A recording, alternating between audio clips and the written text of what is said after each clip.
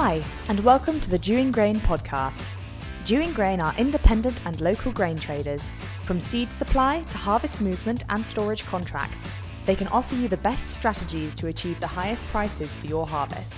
Each week on our podcast, we begin with the Dewing Grain Market Report, giving you up-to-date information and analysis, followed by the Farm Chat, where we catch up on agricultural issues with a guest or two, whilst occasionally sampling a beer, Andrew's favourite bit. So let's start with Andrew Dewing with this week's Market Report. Market Report for week commencing 8th of May 2023. Coronation weekend, and I hope that all goes well. I'm actually going down to London this weekend and will be there for the coronation, although I don't think I'm going to queue on the Mall. I think I'll find a nice pub to stand in or something like that. That isn't the real reason I'm going to London. I'd just like to say that Henry, my youngest son, has got through to a cup final at Twickenham, so I'm actually going down there to watch him on Sunday, so we're all dead pleased about that. So well done, Henners, and let's hope you kick the winning points through the posts. Right, podcast walk, I'm going to report back on that one. I was overwhelmingly happy to see just one person turn up, because that person was a young lady called Victoria Freeman, who had a very fantastic 3-hour walk with me and a cup of coffee at Felbury. I actually really enjoyed it, and I don't think it was too bad for her either, for what it's worth. And we're going to give her a free advert this week in the middle of the podcast. So Victoria works for Lovell Blake, and she is an accountant. And you know, when you talk to someone about a lot of stuff, a lot of experience I tried to pass on, and just kind of how it all works in Norfolk. And she did the thing that accountants do really well if they're going to be really good accountants. She was really discreet. You know, she's clearly very bright, and just, you know, you kind of want your accountant not to tell you anything about anything you ever do. If you're not, you know, you'll discuss things as a client, but beyond that, it's all kept in. So I think she's got a very bright future in this industry. So well done, Victoria, and it was really great meeting you. What else can we talk about before we talk about the miserable market? Grasping at straws to talk about anything else for what it's worth. No, we'll go into it. Old crop on everything is pretty dire. We've been miserable about it for several weeks, so I'm not going to run on. Oilseed rape is worth about £350 a tonne, plus bonuses, obviously. Feed barley is worth about £170 a tonne, and there is a bit of activity on that. There's not that much of it left in our area now, so maybe that's about the bottom of it, possibly.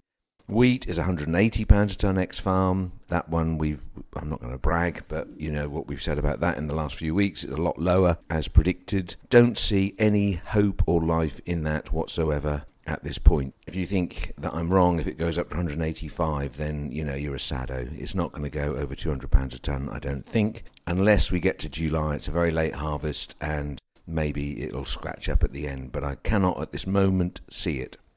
Your hopes are for bad new crop weather, which at the same time will be kicking you in the shin because your new crop will be suffering, unless that is in somewhere else in the world and not with us. So, you know, that's your only hope for a rise or some form of significant political moment, which is a possibility. And there's talk this morning that the firework that some young Russian sent over the top of the Kremlin was in fact a pretend, let's have a go at Putin, so he can then turn around and pretend they've attempted to assassinate him, therefore he can send a ballistic missile over to take President Zelensky out. Let's hope they don't do that.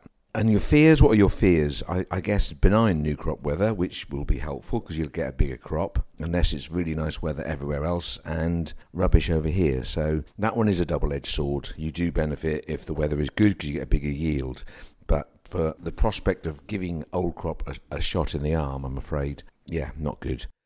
And also, I guess the biggest fear is it just keeps falling at this pace and there's more tonnage than we thought. I mean, everyone's estimated what's left, but it is clear that a number of farmers, when clearing out their last loads, have found a load or two more at the back of the shed. So that could be a problem for prices as well. Although the person who finds 2 extra loads of wheat is clearly going to be a bit better off than he thought. New crop rape, 355. Nothing much to say about that. The crops up here look fab.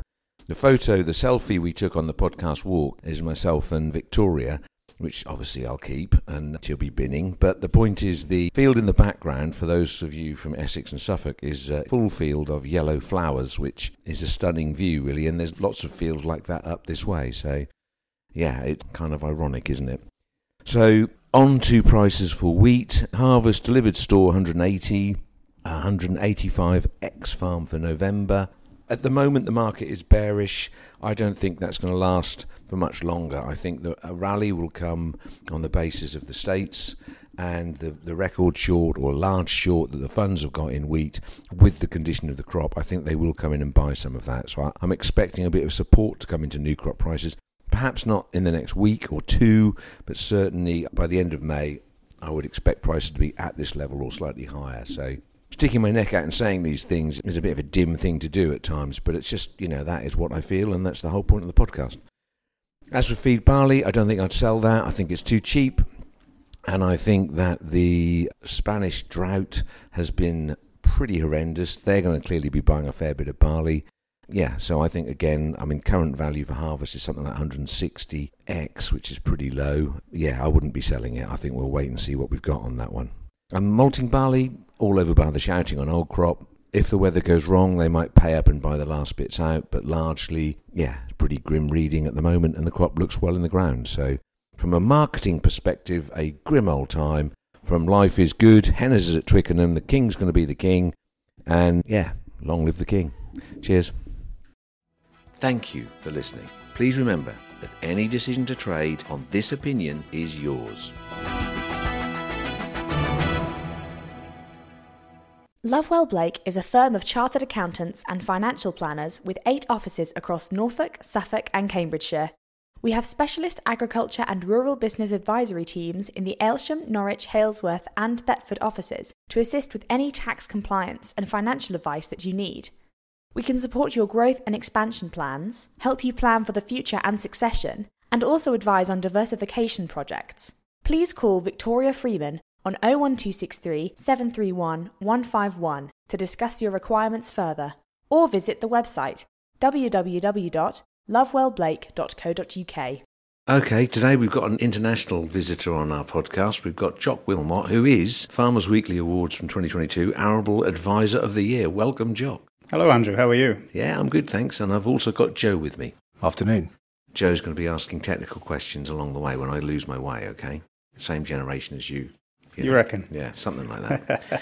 Anyway, so let's start. So how on earth do you end up being Arable Advisor of the Year? What does that mean? Well, I suppose it goes back to what made me come to this part of the world. Home for me was mid-Wales. We moved to quite a rural little village. There wasn't a lot to do. It was all farming, lots of different farms in the village. And, as you're growing up, you earn some money and you work for different people, and really sort of enjoyed working on farm. And which county were you in? Where were you at? Powys, near Brecon. Mm-hmm. Village was Llangorse, famous for the lake and tourism, and it's all livestock farming. So it's quite a change of career to come to East Anglia and get involved in arable. Well, I read we did have a brief conversation about the Brecon Beacons being called something else now, and I'm glad to hear you can't pronounce it, because I can't. I'm going to give up on that. But you were milking cows over there, and the county you moved to over here, where did you come? Were you into Norfolk or where? Yeah, we worked over here for several sort of seasons, and during college and things, worked in Warwickshire, Bedfordshire, Cambridgeshire, Suffolk. They didn't allow you into Norfolk then? Yeah, I came to Norfolk briefly, learned the phrases, and my experience at Norfolk was never leaving Norwich by the same road more than once, I think. It was always an experience to get out of Norwich. Well, you were with the Mutimer, weren't you? So, yeah. I guess. And his skillful driving. Yeah, he's got history, hasn't he, of that? He has got previous. I don't think we want to go into that. Yeah, but he's a pretty serious guy now, and he's chairman of the pig sector of the AHDB, is that right? Or whatever they call it. Is that? He is. He's certainly involved in them. Yeah, no, he's way up there. He was actually on the Farmers Weekly question and answer panel. I think, yeah, he was. He was. I thought he came across really well. He got straight to the point. Kind of laughed and just said, no, there's nothing like that, and just had a bit of a pop at the supermarkets in a gentle manner. Yeah. But yeah, someone amongst all of the politicians that were there who's cutting through the ice with some direct Rob Mutimer style things. So, you got nominated. Who nominated you? Was it your mum who nominated you? No, I did ask, but no. It's anonymous. I think perhaps a couple of my clients got together and thought it'd be worth a laugh. I've been nominated before, and it just never felt the right thing to kind of do. This year felt like we'll give it a shout before I get too old. Yeah, you see, I maintain that if there was such a thing as Grain Trader of the Year, I'd win it, you see. I'm that big-headed. And just the once? No, I think that's probably why they don't run it, because I'd win it every year and it'd be a bit boring for everybody. There's a load of grain traders out there, but they just Is there not the equivalent award then for? No, it'd be boring, wouldn't it, if it had the same name on there every single year? No, there's no charisma with the rest of them. They're not funny, and they're not. They don't do podcasts. They're quite ugly, generally. You know, I appreciate I'm putting on a bit of weight now, but they're quite fat. And there's nothing going on for them that really appeals. So some of them do podcasts or market reports or TV things and that, but they don't have many listeners. I've seen the ones on YouTube from the States, and I've listened to yours, but I wasn't aware there was any others. No, exactly. Yeah, exactly. No one's aware. You're going to have to get yourself nominated. Yeah, kind of Grain Trader of the Year. That's like asking them to be Sheriff of Nottingham of the Year, isn't it? It's like we're the baddies, grain merchants. Anyway, enough of that. So, you know, it's very trendy. Ceres Rural now is very trendy, isn't it? You got Charlie from, you know, Clarkson's Farm, very famous. Where's the G? Like, got the logo on there. Everybody wants to know some of that. He must be the most, you know, sought after man because he knows Jeremy Clarkson, isn't it? Sorry about Charlie. He doesn't ever really say much. He's very professional. Doesn't say a lot about people he works for. But Charlie had to take his mobile number off the website because it was just getting too many calls. He had 85,000 requests on Instagram. So he's had to take himself off that as well. So has he got himself an agent now? He hasn't got himself an agent. He's just got to be pretty careful about what he does. So yeah, it must be very strange for him, but I mean, for your business, for a startup business, it's absolutely fantastic. Yeah, you know, it couldn't be better. Yeah, you know, we're obviously pretty respectful for who we work for, but yeah, you couldn't ask for a better start. So, how long have Ceres been? 2 years. Started trading 1st of March, so we just had our 2-year anniversary. Okay, and going well. Going absolutely really well. We're really lucky. We've been sort of well supported. We've been sort of in charge of our own social media and marketing, which Ed and his wife do for us. And, you know, it's just gone really well. Other firms seem to be struggling to get good people in. We haven't struggled a bit. Part of that is being new. Part of it, I think, is, you know, the direction and the sort of the openness and the willingness to employ young folk and give them a... So this is land agent in a... This is not land agent. We're a farming team. We're breaking the mould from being land agents. We do farming. We're not involved necessarily in landlord-tenant stuff. It's about making future farming businesses resilient, and that's about production, which is a bit I fit into, with all sorts of other things from schemes to, you know, just making that rural asset sweat that bit harder. So with that in mind, this is the biggest competition to our industry is, you know, the money they're going to be paid for doing nothing on light land, really poor producing farms. I had a conversation with a colleague of mine or a fellow merchant, Matthew Adams from Adams and Hanning. We had a chat about this last night, and he feels the biggest threat is these farms can just go, well, we'll take the, is it £600 a hectare or something for? It can be for those options, yeah. And I mean, if you've got light land with poor, you know, if it keeps getting hotter and it doesn't have rain like this spring, you don't get any crop, you don't get any yield, you don't get any profit, you make a loss and you do lots of work to do it. So are you asking or suggesting to many people to look at that, or how does that work? It's very specific to the sort of the farm and the location. One of the things is, you know, next Monday, 15th, is the last time we're going to have to put in a basic payment form, and then the system ends. By 2027, it's the last payment. 28, you know, we haven't got a payment anymore. Elms and stewardship seems to have sorted itself out, but we had stewardship all along, so nothing's changed on that front. Elms is the one that we're looking towards to sort of give farmers a leg up, and it's not going to replace BPS, it's not designed to, but, you know, we're hoping that's going to lead the way in sort of, I suppose, inspiring, I suppose is the right word, or at least showing us how we can sort of keep making money from farming. At the minute, that seems to be pretty underwhelmed in terms of its reception from farms.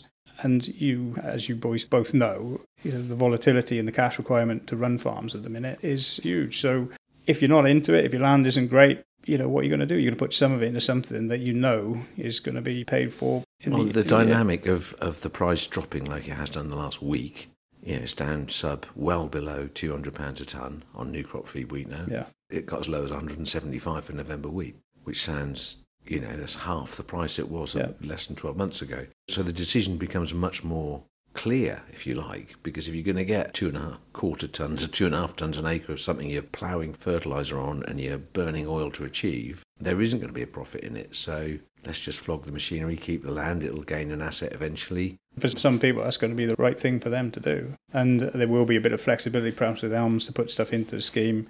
And, you know, it's only a 3-year deal, so you can put stuff in and perhaps take stuff out, which is a bit more flexible. But obviously, is irrigation an option in that? Can they do something? Essentially, we want to be keeping farms productive and producing things. You know, I feel pretty strongly that, you know, we want to be eating food that's produced in the UK, and, you know, we want to be using the land for public good, which is producing food, a large chunk of it. You know, we can't eat birds, and we can't get sort of fat off necessarily some of this conservation-based payments. But it is important to do that. And for some people, it will be the right approach. And I think that's what we will see. I mean, The other thing that, you look around and you think, what is a big threat to farming? I think it is the enthusiasm for, a generations to carry on and do it. It is getting tougher. There's still generations that want to produce a crop, but nobody's foolish enough to keep doing that and continually making a loss. And where do we look to for the solutions to that? Several farming offspring, children, have actually opted not to come to the farm, haven't they? They've gone and found a job and done something else and found they're earning a decent salary, and then they have the conversation, what are we going to do with the family farm lad or lass? And they go, right, well, okay, I'll come and live in that cottage down there, and what will I be earning then? 10 grand a year, lad, sort of thing. I might live for free a bit here and there, but largely you're going to take a massive pay cut. To what ends? And there's other brothers and sisters who are out there working and earning more money and the dynamic of, that's not fair, why is he going to inherit all that? Why, hang on a minute, he gave up his career to come back and keep it in the family. You've been earning lots more money for lots of years. Now you're coming back. All of those troubles begin when you actually get someone to say, look, do we want to keep this as a family farm, or are we going to sell it all? And it's that hideous question that kind of leads to someone having to give up a career to come back, or, so choosing to be a farmer for future generations is more complex because they have more choices. Lots of people years ago from my age group, everyone knew who the farm was going to be, and they kind of knew that's where it's going to go, and that's the end of that. So they ceased to try at school and messed about a bit and, pulled people's hats off and threw them over the hedge and things like that, and knowing full well they'd be employed. But the reality is, it isn't like that anymore, you're right, is it? Mm. So you're going to get, I guess, there's a lot of work come from people who own land who can't farm, who you then have to get. Yeah, there's bits of that, probably not as much as we were used to. Most of the people we work with are farmers and producers first and foremost, but we live in an area where there's a lot more opportunity for the rural asset. We all joke about in Norfolk, when you want to rent something, it's to another farmer, but you get South Ipswich through to Oxford on that sort of line of latitude. There's a massive opportunity to do lots of other things. And one of the things, we've been doing lots of farm visits and going out and seeing lots of different farms and explaining to them what's happening with basic payment and what the future looks like as it stands at the minute. And a lot of the conversation is about, what else can replace it. And, the schemes are in that, but it's mostly about, what can we do with that corner of the field? What can we do with the yard? What can we do with the house? What can we do with, parents' place?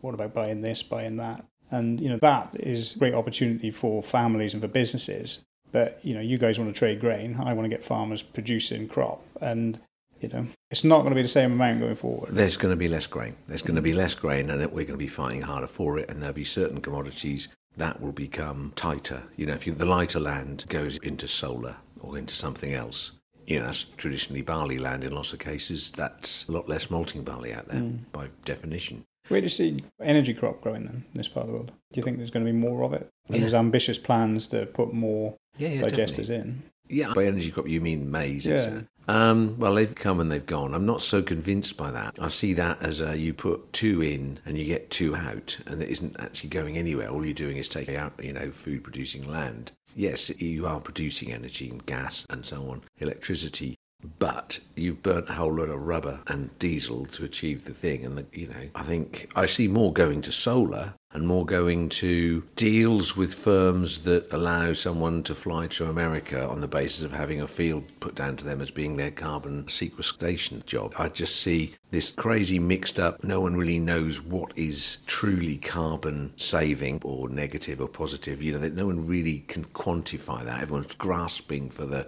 golden, this is how it all works, and I can prove it, and therefore this is worth this much money. And everybody, every company, every big company is desperately trying to prove they're greener than green, which is, in the end, mostly bollocks. That's my view. What do you say to that? I don't think you can call carbon bollocks. No, carbon exists, but it's pretending that you're neutral. But there's a responsibility attached to it. Don't get me wrong, it's tedious, isn't it? There's a lot talked about it, and you want something that you can action, and you want something that's in your hand, you want something to aim for, you want a plan. And we're not still quite at that stage, it feels, for mainstream. We've done work for, some purchasers of grain, for example, who are interested in, what their suppliers are in terms of their carbon footprint. And no, we're very involved with that. We've got a project that we're doing at the moment, which is it's exciting, and you can see a tangible logic to what this particular project's doing. However, you can also smell in the background a load of really large companies who kind of want to almost own it before people are ready to understand what they're selling.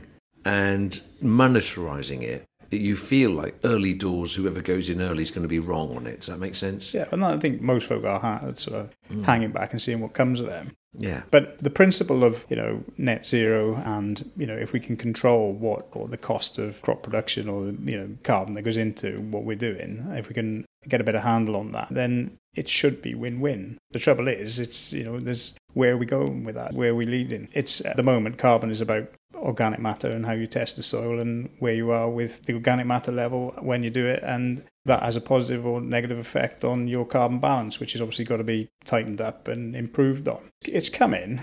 How we deal with it, I think, is pretty tough. And in the end, someone's going to have to say it's far better to plant grass or far better to plant trees, or it's far better to just let it rewild and have brambles. Quantifiably, there must be enough experiments going on or observations of data as to which is the most efficient way of absorbing carbon in today's world. And at the moment, there's people arguing a toss about that, about what the right way to go. And if it's suddenly planting a certain type of tree, for example, and I've got nothing in mind with that, and so everyone goes, okay, off we go. We're all going to plant these trees and we're going to get paid this much for the carbon on top of our 600 quid for sitting on our hands or whatever it is. That's going to be money in our pocket. We get rid of all the men, get rid of all the machines, keep the land, keep the value of it. We'll have a nice forest. And what's more, we're being paid this amount of money because someone said it's the right thing to do.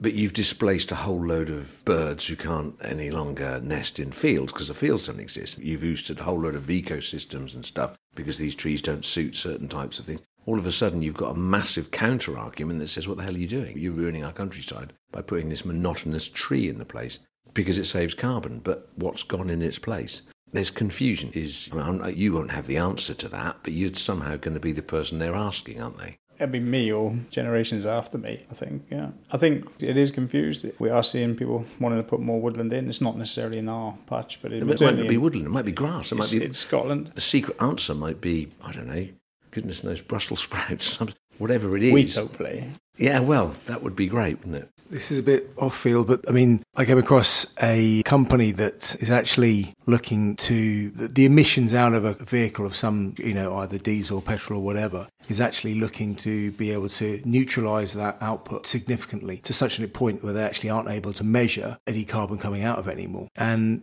that technology is being developed in this country. Seems to be coming along very quickly, but it's where it is, I don't know. But the thing is, it seems like sometimes the world is chasing what they think is the direction they need to chase into, and that's their goal. But sometimes, before we know it, there is already some solution to that. And you've been putting all this power into that, but actually, is it looking at the way that you're producing it, obviously, and reducing the carbon, obviously, reducing the emissions and things? You talk about some farming and obviously equipment that's been depowered because of obviously the emission levels, so they obviously can't run as efficiently. Or to be known, and so you're constantly fighting that battle at the same time as actually what you probably need to be, or we as a society need to be looking at other ways, obviously then trying to minimise that output of carbon. So we're trying to obviously look at net zero, but is net zero coming from doing that, or is it actually looking at some other way of doing it? So we seem to be all focused on, this balances that out and this covers this, but in actual fact there might be another alternative as well. Yeah, and it's going to be looking at all angles and all options, isn't it, to use less carbon coming in and produce less in that process. Fact is, it's still infancy, really, but it's going to come and it's going to affect, the next 10 years, 20 years of how we do things. So do you have someone in your team who specifically looks at that and then briefs everybody, and someone who looks at these on top of seeds, developments, new varieties?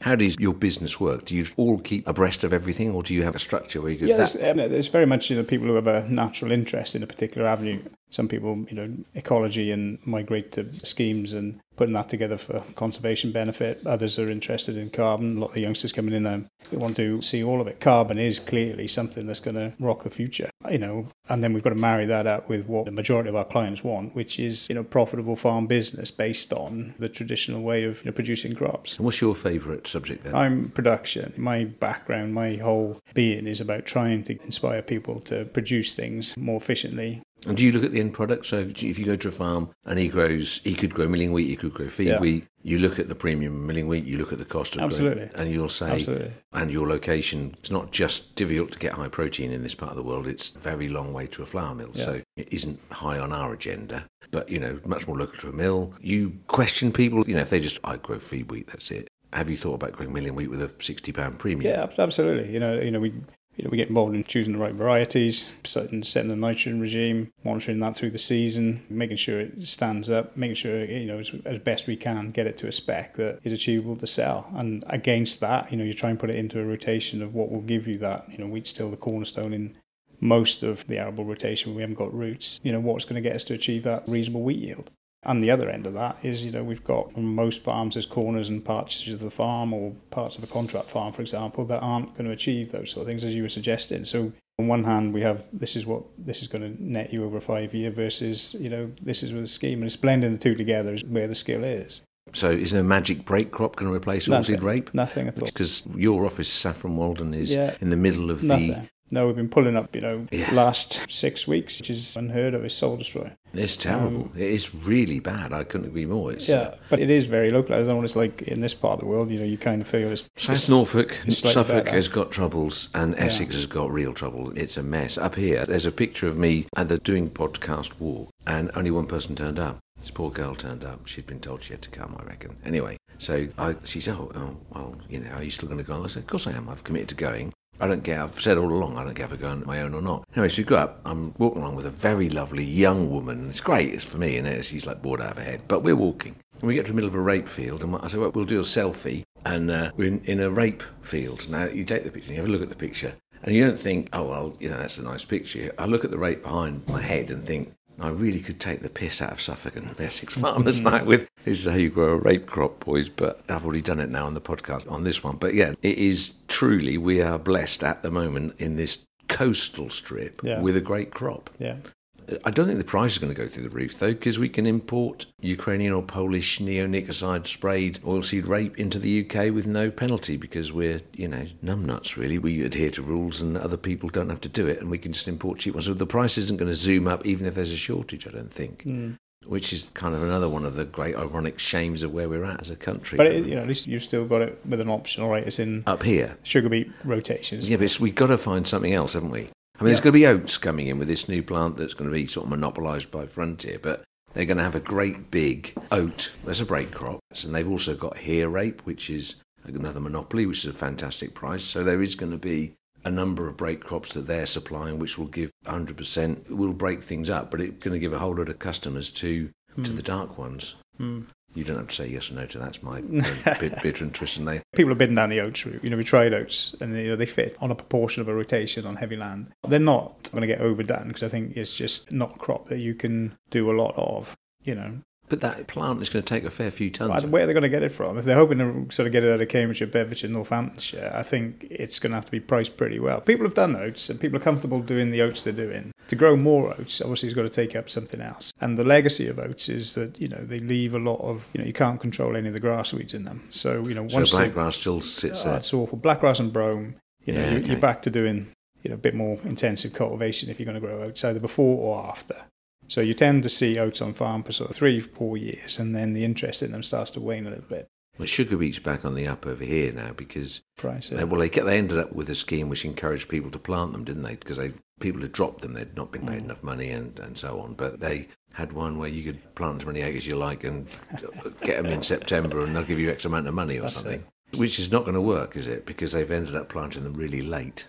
They're so short of sugar. I mean, they're going to have to take it. I mean, it might well be if we have, a wet-ish sort of time. I mean, who knows where it's going to be, end of May, June. But, it might well be they'll get off to a reasonable start. But they're not going to be big beet come September when they want them out. No, they're going to be parsnips. Mind you, we're having plenty of rain. This is actually, for a change, this could be a completely different weather pattern, couldn't it? Yeah. If it kept growing continuously all the way through with moisture, it might actually work. But beet is similar to, I mean, that you're involved in every day up here, but, beet is turning a bit of a basket case like sugar beet. It's not like oilseed rape. It's not the reliable stalwart of a rotation it used to be. No. With the moth and virus and things like this. It's just variable. Yeah, and the lows are, that some people have experienced have been really, really bad. Yeah, no. And we're all looking at beans, and we're all looking at dried peas, and we're all looking at something that's going to give us that break just to keep the soil in condition, just to give it that first wheat yield, and and we're struggling, aren't we? Yeah. I mean, you think at the moment, winter barley's sort of grown to spread the wheat apart, and, as an entry to rape. Well, without the rape, not such a big desire to grow that. No, there isn't. No, if we get an open autumn, and we haven't, do you know what? Well, last autumn was pretty massive on wheat, wasn't it? Yeah.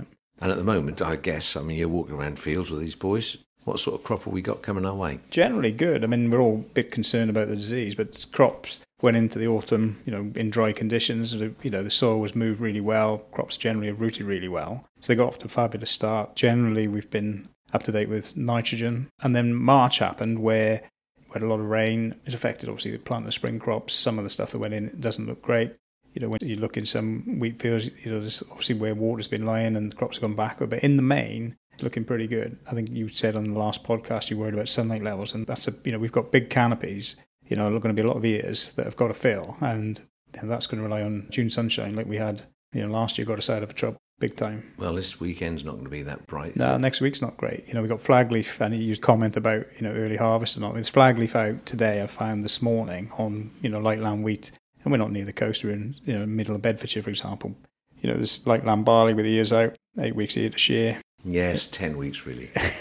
It's 10. And we saw some from Suffolk. Ollie, our colleague, took a picture of some from Suffolk. So I haven't seen any yet. I haven't actually seen any in here. So it's going to be middle of July, which is a normal timed harvest. Yeah, it doesn't feel like it's going to be early, but who knows? No way. No, it won't. It won't be early. It won't. You've got 10 days of wet, sort of temperate weather, for sure, which takes us well into mid-May. So you then, even if you had heat after heat after heat, it would struggle to get through the stages and ripe by the 1st of July, let's put it that way. So just go back, spring beans are probably on the wane a little bit with the springs we've had. Reliably, it's probably winter beans have taken a bit of a share of that. Oats will make a bit of a share of where the rape is, but we are struggling, and natural fit for some of these stewardship options are sort of the overwinter stubbles, and they fit in. So what do? They just put winter stubbles in, and then...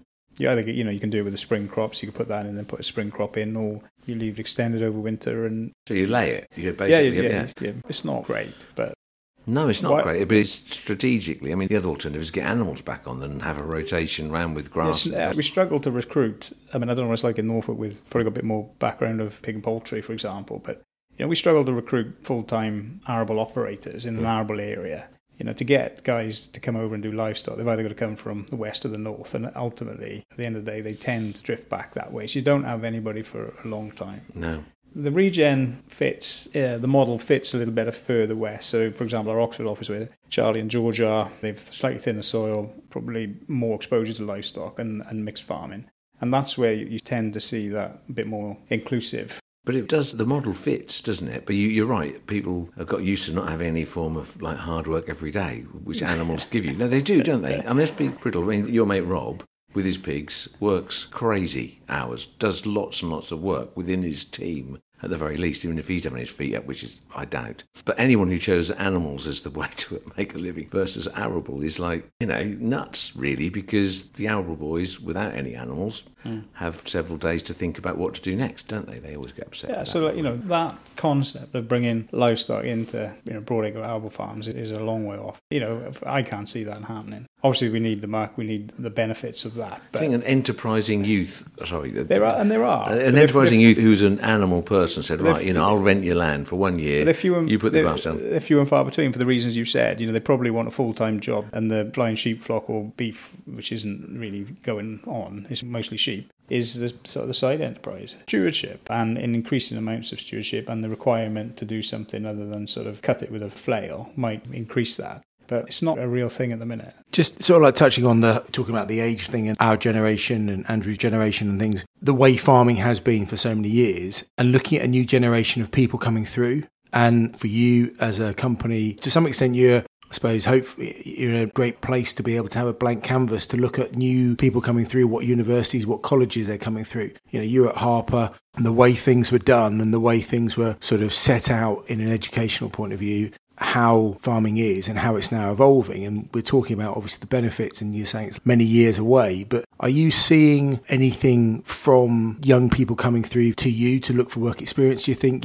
are you looking for those people that have that break away from the norm? Yeah, very much so. You've got to have that ability to challenge and don't just necessarily follow the convention because it is the convention. The future is going to call for different ways of thinking and doing the job. We've got to be resourceful. We're not going to have the same, perhaps, a level of support going forward. So people have got to be more entrepreneurial with what they're doing, and I think that does come through. It comes through with sort of younger generation of farmers, guys who come back to the farm, for example, who haven't had an experience of 20 years of doing it this way and can't wait to get their hands on it. They come with a fresh canvas. Now, that's most noticeably coming with like a regen hat on at the minute, which is driving a different way of farming, more environmental way of farming, and that is itself... The younger generation of advisor is far more attuned to that. So what's your youngest person? Who's the youngest in the squad? Yeah, they're about 23, 24.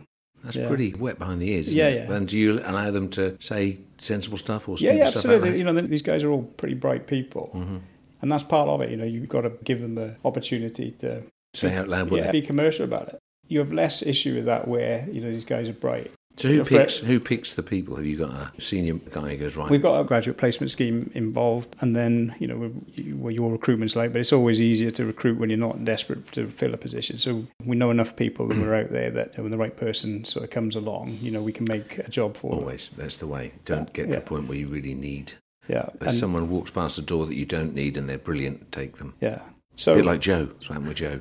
Honestly, sat down at a dinner, there he was, and it was like, that wasn't it. There was no planning. That was an opportunity. Just sat there chatting away, and things appear. And you walk through that door. Yeah, we've got to grow our. We want to grow our business. We've got to grow our business. Otherwise, we sort of go backwards. And the only way you do it is with good people in this job, people that can be client facing. And well, you're only 2 years old, so you got a little bit of people are sussing out. I guess most of you, well, obviously, clearly, you had some accounts that traded with the guys before because it was a big move at once.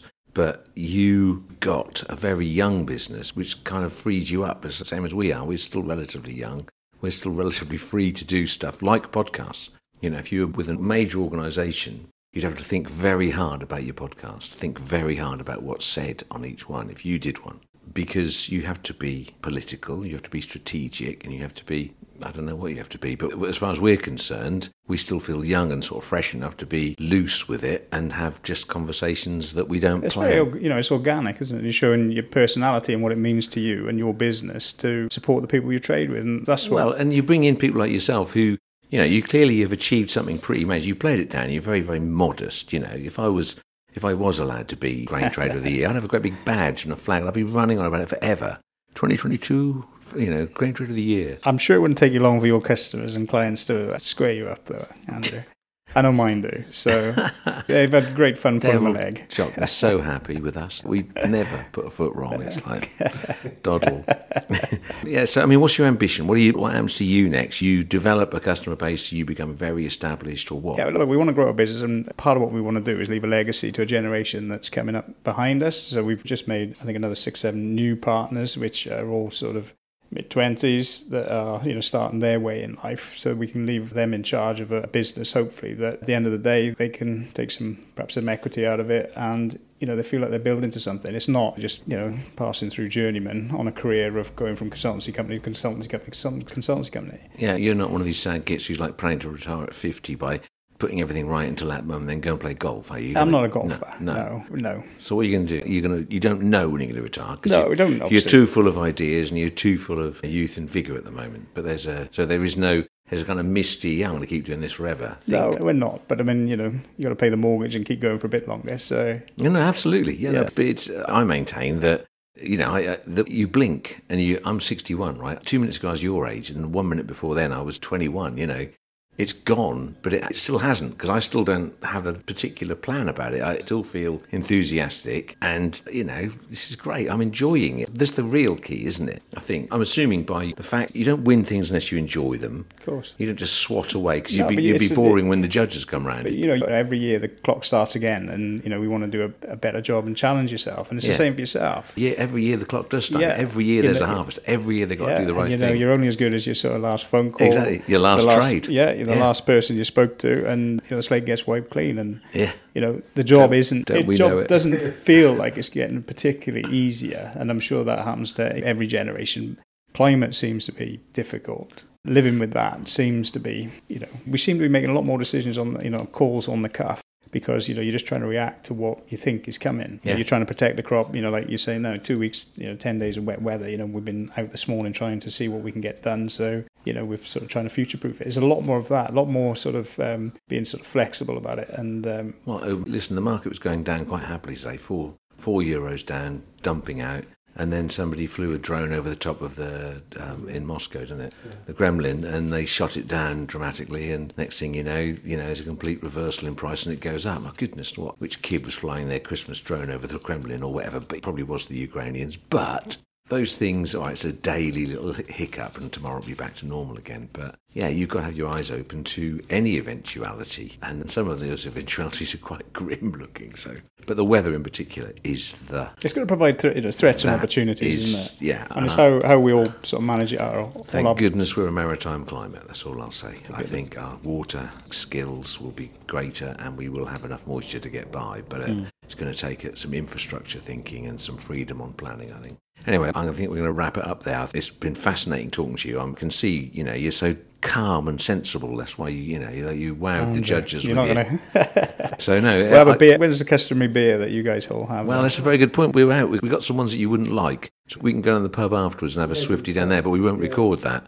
So just take it from me. We'll go and buy you a beer down the road. We'll give you the new Doing Grain pen. We now present you with the Doing Grain pen, which is it's not that classy. But it says Doing Grain on it, which makes it classy. All right, so you can just carry that around with you and go, can't believe it. And you've got to tell everyone about your podcast, obviously. Get it around the world. But yeah, we'll go down the Black Boys and have a Swifty, which I'm sure you've been in before with Rob. Yeah, so appreciate that. Jock, thank you so much for coming up and appearing on the world famous Doing Grain podcast. Pleasure. Thank you, Andrew. Cheers. Thank you, Joe. Cheers.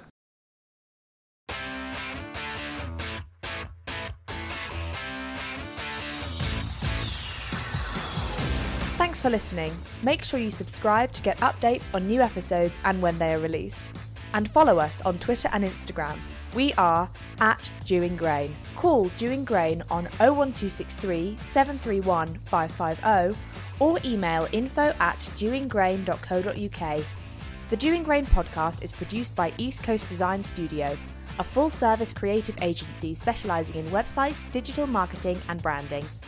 Get in touch to inquire with their friendly team on info@eastcoastdesignstudio.co.uk.